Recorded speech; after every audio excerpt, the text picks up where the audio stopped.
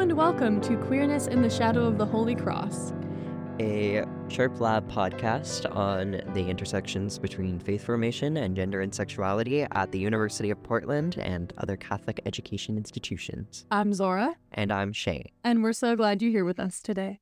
Hello and welcome. Today we're here with Jesper. Why don't you go ahead and tell us a bit about yourself?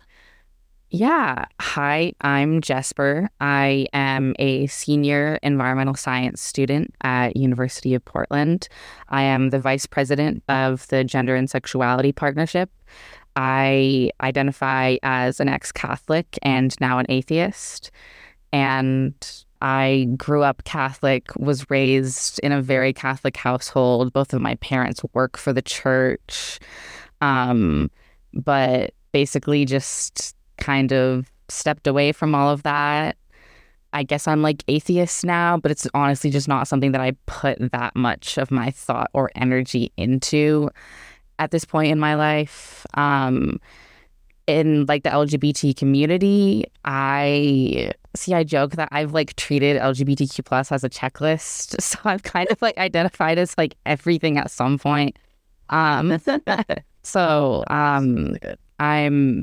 like right now, I am non-binary, more specifically a demi-boy. I am asexual and just like queer as an umbrella term. I'd say that's how I identify right now. But, you know, everything's fluid, so. Very cool. Yeah. Thanks for sharing. No, that's really funny, but yeah, beautiful. So yeah, can you tell us like more about your experience as part of the LGBTQ community? Like, when did you realize? When did you share that knowledge with others? Again, please only share to your comfort level because obviously stories around this can be like really sensitive. So yeah, I would say it's something that I've subconsciously always known, but I only really came to terms with it and kind of came out to myself and started coming out to other people when I was like in middle school. And I'd say that was mainly because I had access to the internet and had access to the words that explained how I was feeling and those labels, and just knowing that how I was feeling was an actual thing that I could be. Yeah, I don't know. And like with different groups of people, like my level of outness is different. So like my extended family is mainly I'm living my life, and if they find out, they find out, but I don't really care to come out to them right now. But like with my close friends, they've just always known, and that's like a very open and honest conversation. yeah. Shane and I made a very excited face when you said the phrase, like, you had access to the internet, so you were able to access the words that described how you felt. That idea specifically of the stories and the language that people have access to determines the way they understand themselves and their own experience. Yeah. And that's part of what like the goal is with this. It's not necessarily terms and labels, but just experiences, and knowing, like having listeners hear experiences, being like, oh, that's a real thing that occurs. It's not just me. Yeah. Cool. So how has your gender and sexuality affected your faith? I would say that it depended on kind of what time of my life I was in, and specifically how I was interacting with my faith at the time. Because kind of prior to high school, I was Catholic in the way that my parents dragged me to church and I went along with it. It was never like an active choice or something that I wanted to do. So in that way, it didn't really have an impact.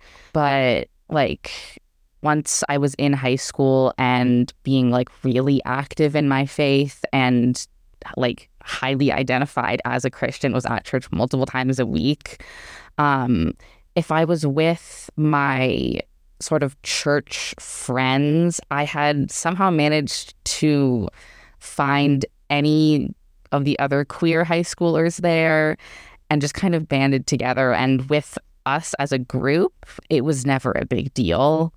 like we could all just be our authentic selves, and no one was really worried about how Catholicism as a whole saw queerness.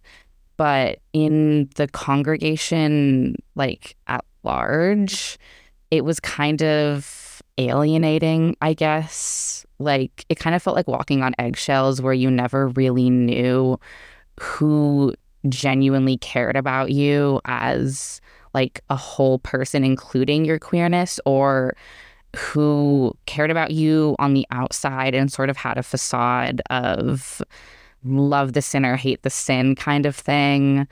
So it kind of made me feel less of a genuine like part of the community at that church, which I kind of honestly just pushed aside while I was in the moment. And it was only after I started like deconstructing my religion that I realized how messed up that was. So, just a clarifying question, you, like, through middle school and younger life, you were just dragged to church, and then through, like, high school, you started to identify more with faith actively? Yeah. Okay, interesting. We'll ask more about that. Okay. Yeah. And then, so that being kind of a retrospective, now how does your gender and sexuality experience affect your faith or lack thereof currently? I would say it honestly helped me step away from the church and stop identifying as Catholic and believing in God, just because I know that so much of the church doesn't accept me for who I am, which kind of helped me, like, I guess there's like this idea that the church or God or Catholics or whatever will accept you and love you no matter what. But so like you theoretically always have this community that's there for you. But being queer, I know that in reality, that's not how it is. So that really helped me step away and kind of, I don't know, stop my Catholic phase. I don't know if that made sense. No, totally. Yeah. So, like, you think that it kind of accelerated the ending of your Catholic phase, but hypothetically, if you hadn't been queer, you probably would have deconstructed the religion way up. But anyway. That's a good question. I don't know. It's not super relevant because obviously that hypothetical is like obsolete, but yeah, I think at some point I would have, but I think that the process would have been a lot slower because I guess all of the more community aspect of Catholicism would have been more impactful and helpful to me if I wasn't queer.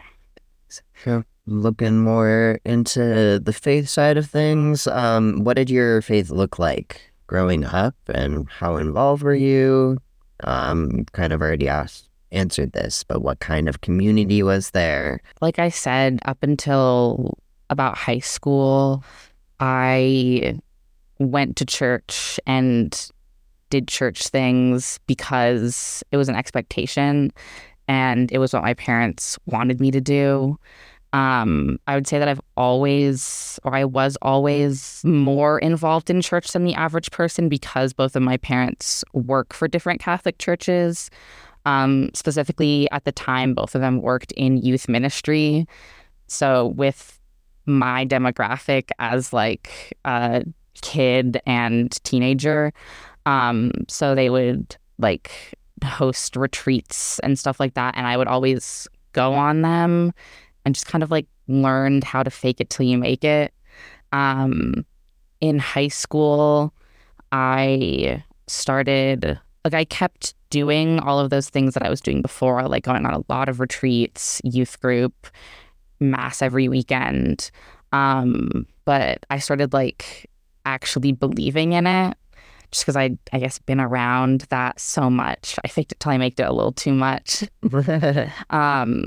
Yeah, the community, I would say, and maybe I don't have the best view of this because there's the idea that Catholics are all like really conservative and stuff like that. But it was actually like a very accepting community for a Catholic church.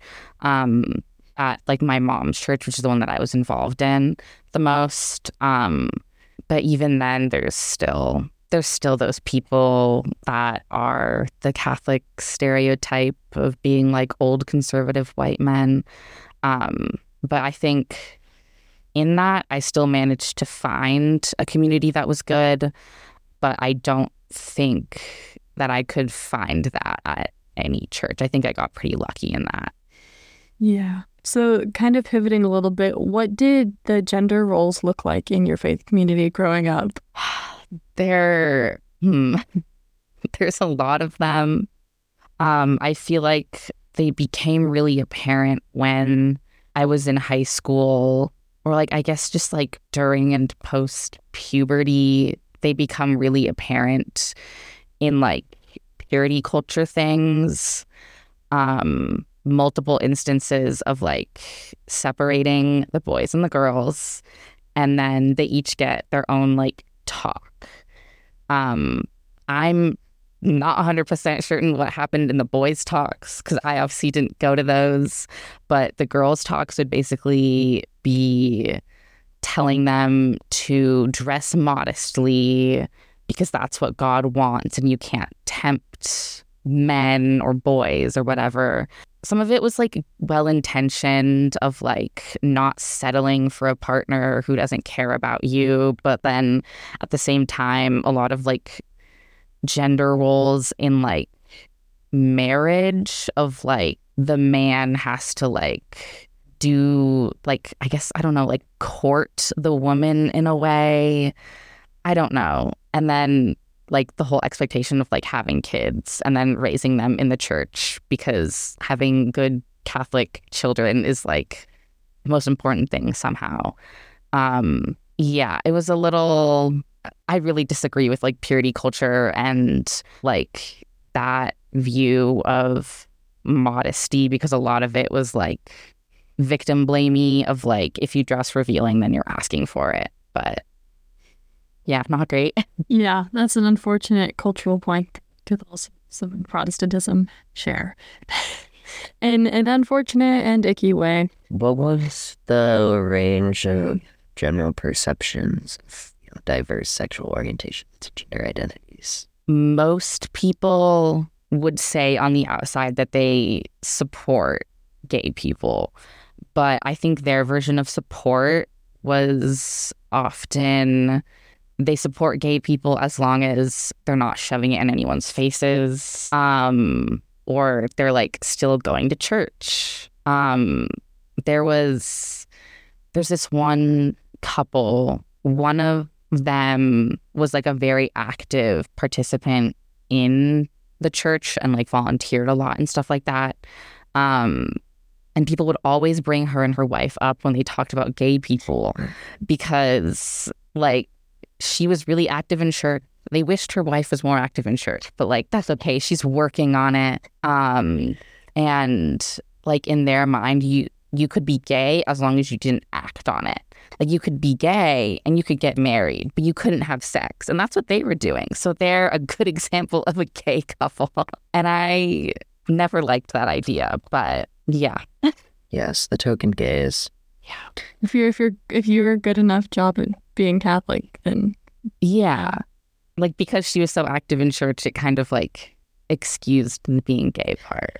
And you said that you had like a community of other queer high school students in your youth group. Were they also actively religious? Yeah, they were. I went to youth group and I was also part of like the student leaders of youth group.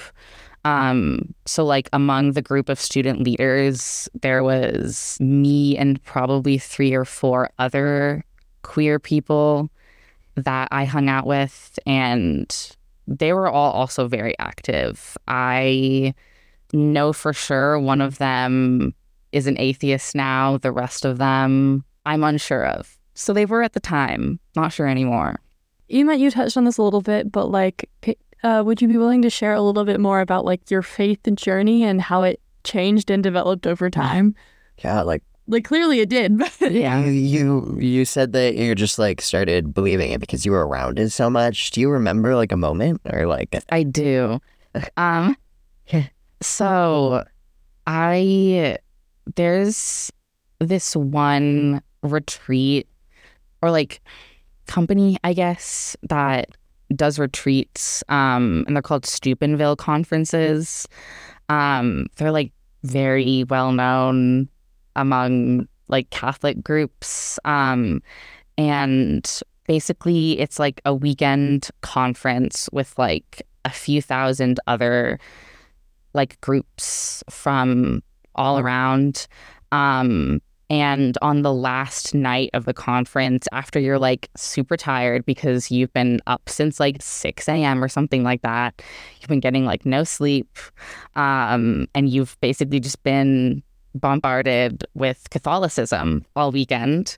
They do adoration, which is where they like take the consecrated host and put it in like the fancy monstrance, and then they have live music that's all about like God loving you, and like the priest like walks around with it, and there's like a phenomenon that people have like big God moments during this adoration at Steubenville conferences, where like they basically said that they felt God's presence in that moment, and then they like started believing in God. And I had one of those in the way that at the time I believed that I like had a God moment and suddenly believed that God was real. But obviously now, after looking back and like deconstructing the whole idea of those conferences and how those God moments, like God moments in quotes, I guess, happen, like it's a combination of, like I was saying, of like you're tired and all that you have been hearing all day and all weekend is Catholicism. And like they really gear it towards high schoolers, and they say like back at home you have all of these troubles and everything is so stressful, school is stressful, your friends, but like here it's okay, you don't need to worry about that, God loves you, and you can like leave that behind and just focus on God. And then they encourage you to go to confession and like confess any of your sins, and then like you're clean and you're good.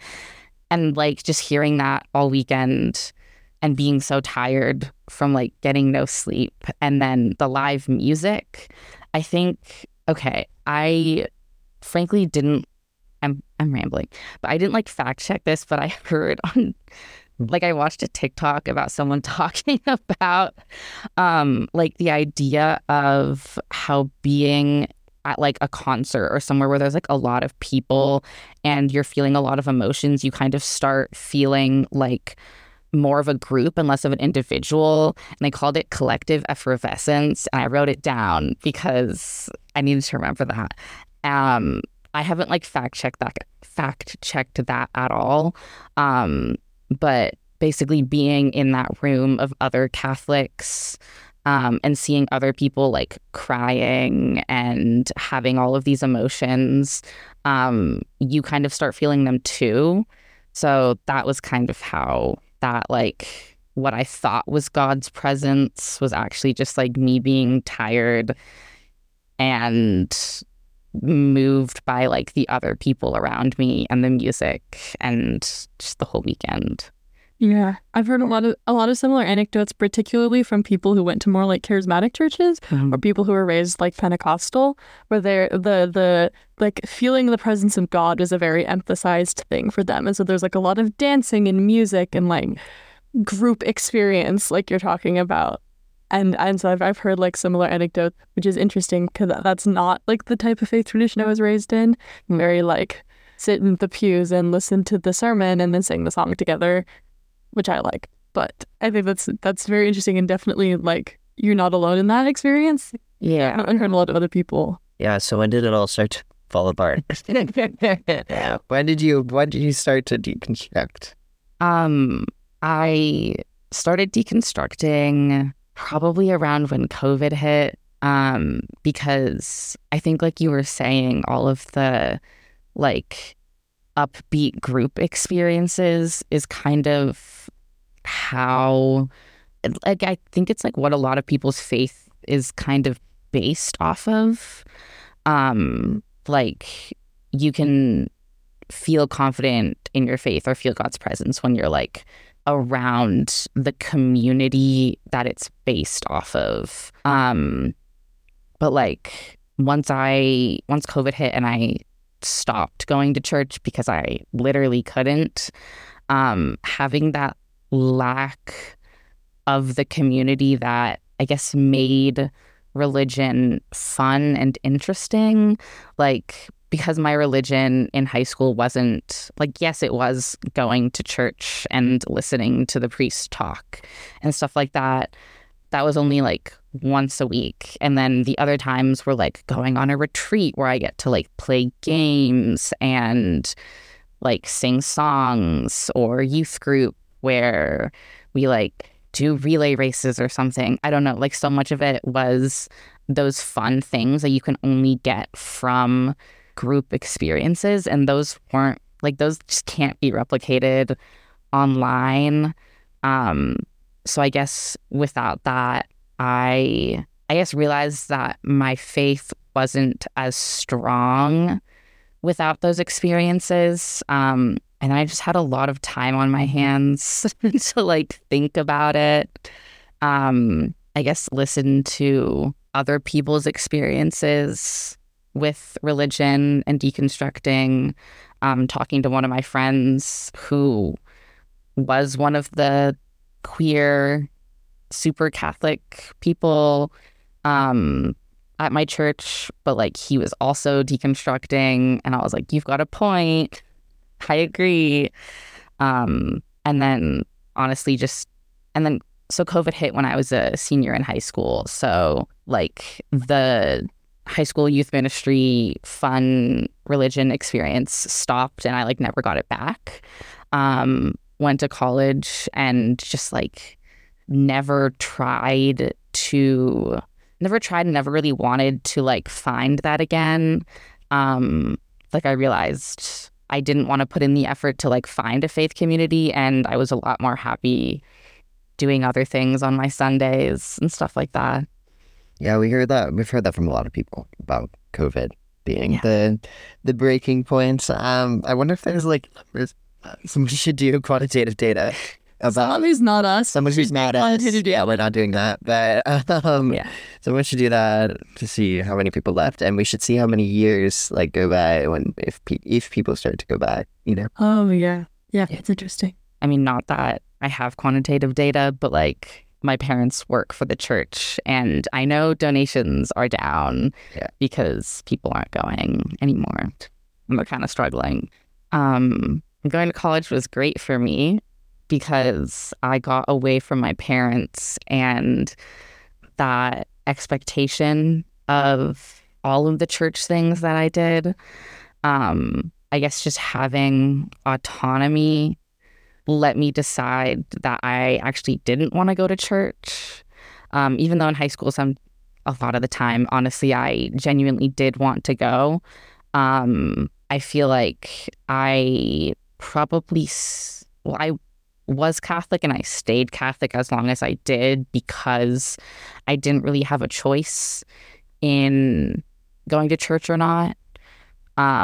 Because knowing high school me, I probably would have decided to stay at home and do homework or like watch YouTube or something instead of going to mass. But I always had to every week. And then being able to choose if I went or not, I definitely tried a little bit at first. But honestly, because the choice was there, not going was a lot more appealing. So trying didn't last very long, honestly. How has attending college affected your like experience with your gender and sexuality? I think it's impacted a lot. I would say, especially with my gender. So I started questioning my gender in like middle school probably. But pretty quickly, kind of like in middle school, I started unpacking and then quickly closed the box again and kind of put it in the back of the closet and didn't really touch it until I came to college. I just didn't have a lot of I didn't see a lot of representation of people who are like me in terms of gender. Like in high school, like I use they, he pronouns right now, and I never saw anyone using multiple different pronouns in high school. Like I didn't even know that was an option. Like as a demi boy, where I'm like kind of halfway between like trans man and nothing. Like I also didn't really know that was an option in high school. And I kind of figured since I didn't fit into any boxes that I would just like stop trying to figure it out, and just like be cis for a little while longer. But I guess coming to college and joining GSP, I like got to see people who were just being themselves, in whatever their expression was, and using multiple different pronouns. And that was like perfectly normal. And they were happy with that. And I guess that was the first time that I realized that, well, I realized on a superficial level that I didn't need to fit into a box. But then I like actually started understanding that I didn't need to fit into a box after that. That's really lovely. What made you want to join GSP? I, all through high school, was in my school's GSA. I was the president for like a year. So I guess going to college, I didn't really know what clubs I wanted to be a part of, but I wanted to be a part of GSP, just because that has always been a part of my life. I didn't really think about it, honestly. Resources at UP have you found to be helpful in terms of supporting your faith or, just LGBTQ identity? I haven't really used resources for my faith. Yeah. I think I've lived in 2 different dorms that actually had really good pastoral residents. So I think if you're lucky enough to be in a dorm that has a really cool priest living in it, I haven't like used them for faith reasons, like as like a mentor or anything, but just as like a friend, I guess, someone you can say hi to in the dorm. Some of them have been really nice. Resources for queer stuff. Honestly, mainly just the community that I find through GSP. I don't know, sometimes I'm a little too involved and I forget that like not queer people exist because I've just surrounded myself so much with other queer people. But having that community and just along with that, people who understand and accept you no matter what. So I've never had to like fight to have my identity and my gender or my pronouns or my expression understood by my closest friends. That has been really nice. And obviously it's different with like professors and like strangers. But the people that I surround myself with, I never have to explain myself or correct them in any way. You don't have to share at all if you don't want to, but can I ask like where you lived or who your pastoral residents were? I was in Mailing with Father Jim, who isn't here anymore, which is very sad. And I was in Corrado with Father Peter, and he is still here, and he's the head of campus ministry, and I think he's pretty great. But he definitely advocates for GSP among like admin who doesn't really like us. Yeah. So what is your experience with the relationship between gender/sexuality and the Catholic Church, specifically at UP? Here, there's, in the way that I have experienced both faith and the LGBT community, there's not a lot of overlap. I feel like they're very separate, and like you're either involved in campus ministry or you're involved in like GSP, for example. but I honestly haven't really encountered any overlap. So it's kind of like not spoken about the fact that you can be both. But I honestly haven't like attended any like faith related things that talk about it. Wait, GSP did a whole vigil on this. Okay, just kidding. There is some overlap. I feel like generally like the students are either one or the other, like neither, but not really both. Yeah. I know that campus ministry hasn't really wanted to be involved with GSP. For a while they had to, because there was a rule that GSP had to follow where one of our advisors had to be part of campus ministry. But we changed that a few years ago. So yeah, and that wasn't like, we didn't really want them to be involved, but it was a rule that we had to follow. But they weren't really super involved in the club. It was kind of, in my experience, a formality. But recently, GSP and campus ministry did a candlelight vigil on National Coming Out Day. I think since Father Peter started here, and like, just because Father Peter was in Corrado and me and a lot of the other leaders lived in Corrado, we just kind of like chatted and realized that we could collaborate on things. And Father Peter was obviously super down for that. And like, he had ideas that he wanted to do too. So we did this vigil, which was great, obviously. But also I think that Father Peter would love to collaborate more, but we've definitely like, we have to have a boundary at some point of like, we can't collaborate with campus ministry all the time, because obviously the intersection of religion and queerness can be a tough subject for some people. So we kind of drew the line at the vigil. Yeah, I think that it definitely wasn't explicitly religious either, you know? And Yeah. that's like why I think it makes sense that there aren't a lot. I mean, why there can be that collaboration without students really being both religious and queer, because like there's the events that are like technically intertwined, but then like students' experiences as individuals interpersonally, that like holding both identities at UP, I think is super catered to. Yeah, definitely is not. What we've heard from other interviewees. That's fair. I think it's so wild that one of the GSP advisors was required to be involved, like to be a priest or someone involved with campus ministries. Yeah. Because that is not a requirement that like any other club has ever had to meet. Yeah. Yeah, it's definitely a really interesting progression, the history of GSP, which we will definitely be getting into more on this podcast. It's crazy. It's always an evolution. Even just a few years ago, that was, arguably a form of discrimination. How does your gender and sexuality affect your thoughts, feelings, and it's about? I think there's positives and negatives in my thoughts about UP.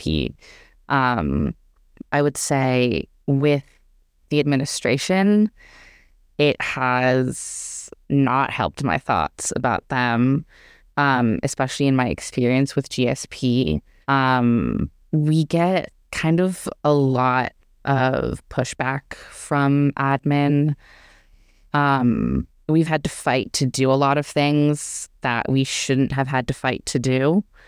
Like the first drag show, that was really hard to get admin to let us do it. But they're honestly generally pretty anti any big show of queerness that we do.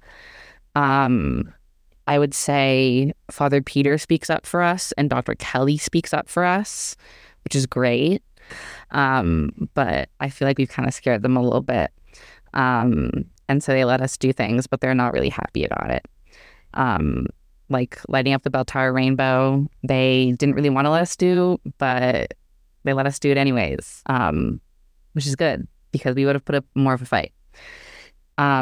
With like the students, I have only ever had good experiences surrounding like being queer. Like there will be like an occasional wrong pronoun, but like not maliciously. I'm sure that there are people who are homophobic or transphobic on this campus, but very small numbers, and they don't make themselves known enough for me to know who they are. So I'm cool with that. Has the university policy and the rules of the university affected your gender and sexuality experience in any way, or your experience at UP as a student?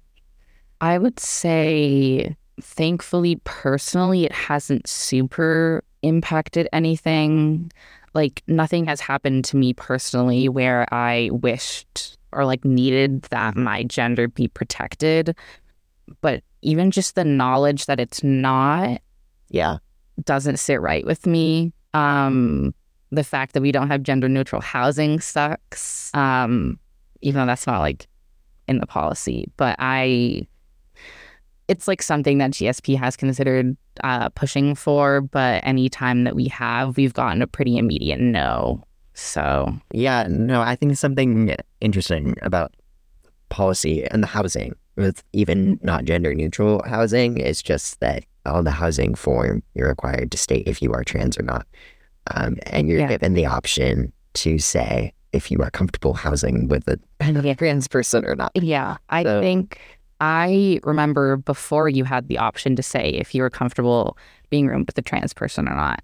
And even though that's like kind of a weird question to ask, I would rather someone say that they're not comfortable being roomed with me than have to live with them. And also another thing about the housing form, for me and a few of my other trans friends there's like the whole list of gender options.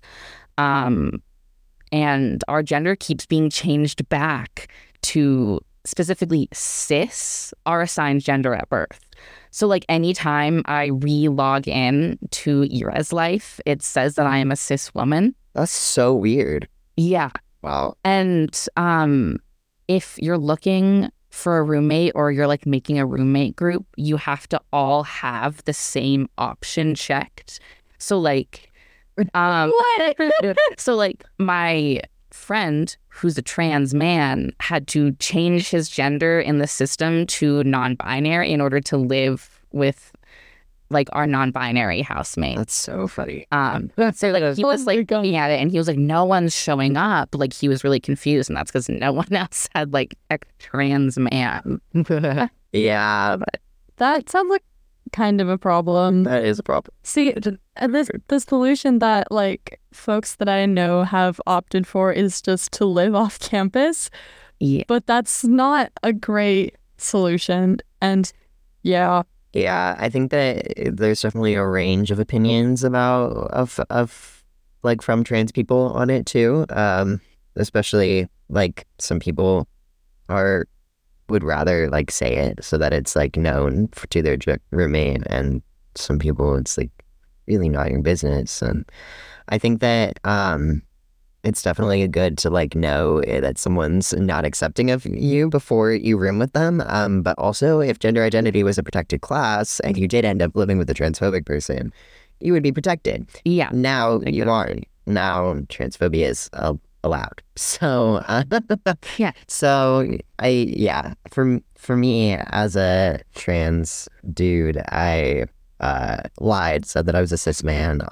Because they don't get to choose, like, I don't get to choose that I don't want to room with someone. That I don't get that option of, like, other aspects of identity. So you don't get that option, and that's just me being spiteful and not, like, actually protecting myself and putting myself first. Which, you know, range of opinions. Like, obviously I was going to say that I was open to rooming with a trans person. Like, I wasn't going to... And if you check the box and look for other people open for rooming with the trans person, when I did, there wasn't a lot of other people who said yes. So I think that they just had a trans person and then someone who said that they were okay with rooming with trans people, and there just weren't a lot of them. Yeah. So if you press yes, you're kind of immediately with the trans person. Okay, that's for men. That's just not for women. very, very whack. Because when it says, "Are you comfortable rooming with a trans person?" you have three options: yes, no, or no preference. I put no preference. Okay, I put no preference. I think But what is the difference between yes and no preference? I think Like, in male identifying people, not a lot of people press no preference. And if you press no preference, you have a pretty high chance of ending up with a trans person because of the small pool, which male identifying listeners at UP start saying no preference. or yes, or whatever. Or yes. Oh, sorry, this is the whole side tangent about our experience in housing. Yeah. Sorry. This is more about us than you, so I think this is good information. Anyway, does the relevant university policy affect campus climate and the social dynamics and the attitudes on campus towards queers? I would say it does, in the way that me as a trans person and other trans people don't feel supported. I wouldn't say that it encourages people to be transphobic, at least in my experience. But just knowing that that is not protected does make me feel uncomfortable. I have had a lot of campus jobs, and as a non-binary person who is openly non-binary and uses they, he pronouns, there's not really a way for me to be stealth at work. Like, there's not really a way to be stealthily non-binary. Mm-hmm.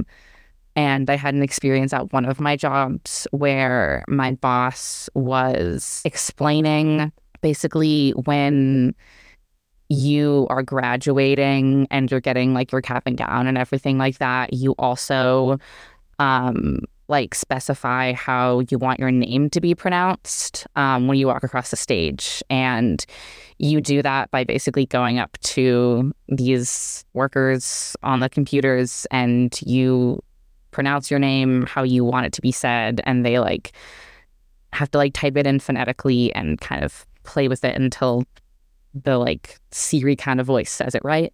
And in the past, that had to be your legal name. It doesn't anymore. From what he told me, it has to be your legal last name, but it can be whatever first name you go by. So he was basically explaining this to like the group of us who were being trained. And he was talking about how it doesn't have to be your legal first name. It can be whatever first name you go by. And he said, for example, Jesper's not your legal name, right? But you can still put Jesper. And that just like, I don't think he did it maliciously, but it was just very like getting outed. And if I was more stealth, that could have been like very harmful of like being outed in that workplace. But like, can I really do anything about that? Not really, because my gender isn't protected at the school and it was an on-campus job. So yeah, I'm sorry. It's like, it's fine. Yeah, there's a lot of those like microaggressions and like a step above microaggressions. Yeah. What is your idea of the best way forward for Catholic schools and queer students? What do you want to see tried? What makes you hopeful? What do you think is the next step? That's a loaded question. Oh, yeah. I think having gender be protected, obviously. I think having better housing options for queer and trans students. Like, as a GSP leader, GSP as a whole, and like me personally, have been contacted by prospective and incoming students about our housing options. And it kind of sucks when I have to tell a non-binary incoming freshman that they basically make you pick a side. And I wish that I and all of the incoming freshmen who just want to have a good freshman experience at the school didn't have to do that. I think admin shouldn't push back against what GSP wants to do as much. Like, I wish that they just didn't have this underlying idea that we're like being nefarious about the events that we plan. Obviously, we don't have bad intentions, but they somehow think that any big display of queerness is anti-Catholic in some way. There was also this whole situation that happened a little over a year ago, maybe a year and a half ago, where some friends and peers of mine tried to compile a list of staff and faculty who identified as queer or allies. And if you opted in to be on that list, you could get like a little decal to go on your door or something to put in your email signature, something that could show to students that you were a safe space. And that got shut down. And basically that, or any idea that was similar to that, we could not do. And it got a hard no from administration. Do you know why? We never really heard why. We were working with, I wasn't really a part of it. They were working with some people with the Moreau Center, and basically the Moreau Center employees that we were working with had to tell them that they got like an absolute hard no from admin, and they couldn't help them like continue with that plan. After that, GSP leaders met with Dr. Kelly and Father John Donato, and they basically said that they wanted to implement ally training for all staff and employees at the school. And that was very much an empty promise because there has been no follow-up on that. We have sent follow-up emails, or we did for a while, at least a semester after that. They said that they wanted it to be a continuing conversation, and the conversation never continued. They never followed up about that ally training. I don't think anything has been done about it. Anytime that someone has brought it up in conversation with either Dr. Kelly or Father John Donato, they've basically said, oh, we're working on it, we'll get back to you. But clearly that's never happened. And I want there to be some kind of formal ally training for the employees of the school. I wish that the ally list could be a thing. And then, like, it sucks that those can't happen, but it also sucks that we're trying to have a conversation with administration about it. And the conversation is very one-sided, and they're not following up on their promises. So I wish that wasn't the case. I wish that they would follow through on their promises, because I think the promise of having ally training be required is really good. And we were really excited when we heard that, but clearly it didn't go anywhere. Thank you for listening to this episode of Queerness in the Shadow of the Holy Cross. This has been Shane Rule and Zora Richardson. Our advisor is Dr. Brandy Daniels. Our cover art is done by UP Gender and Sexuality Partnership. And our music is done by our bestie, Casey James.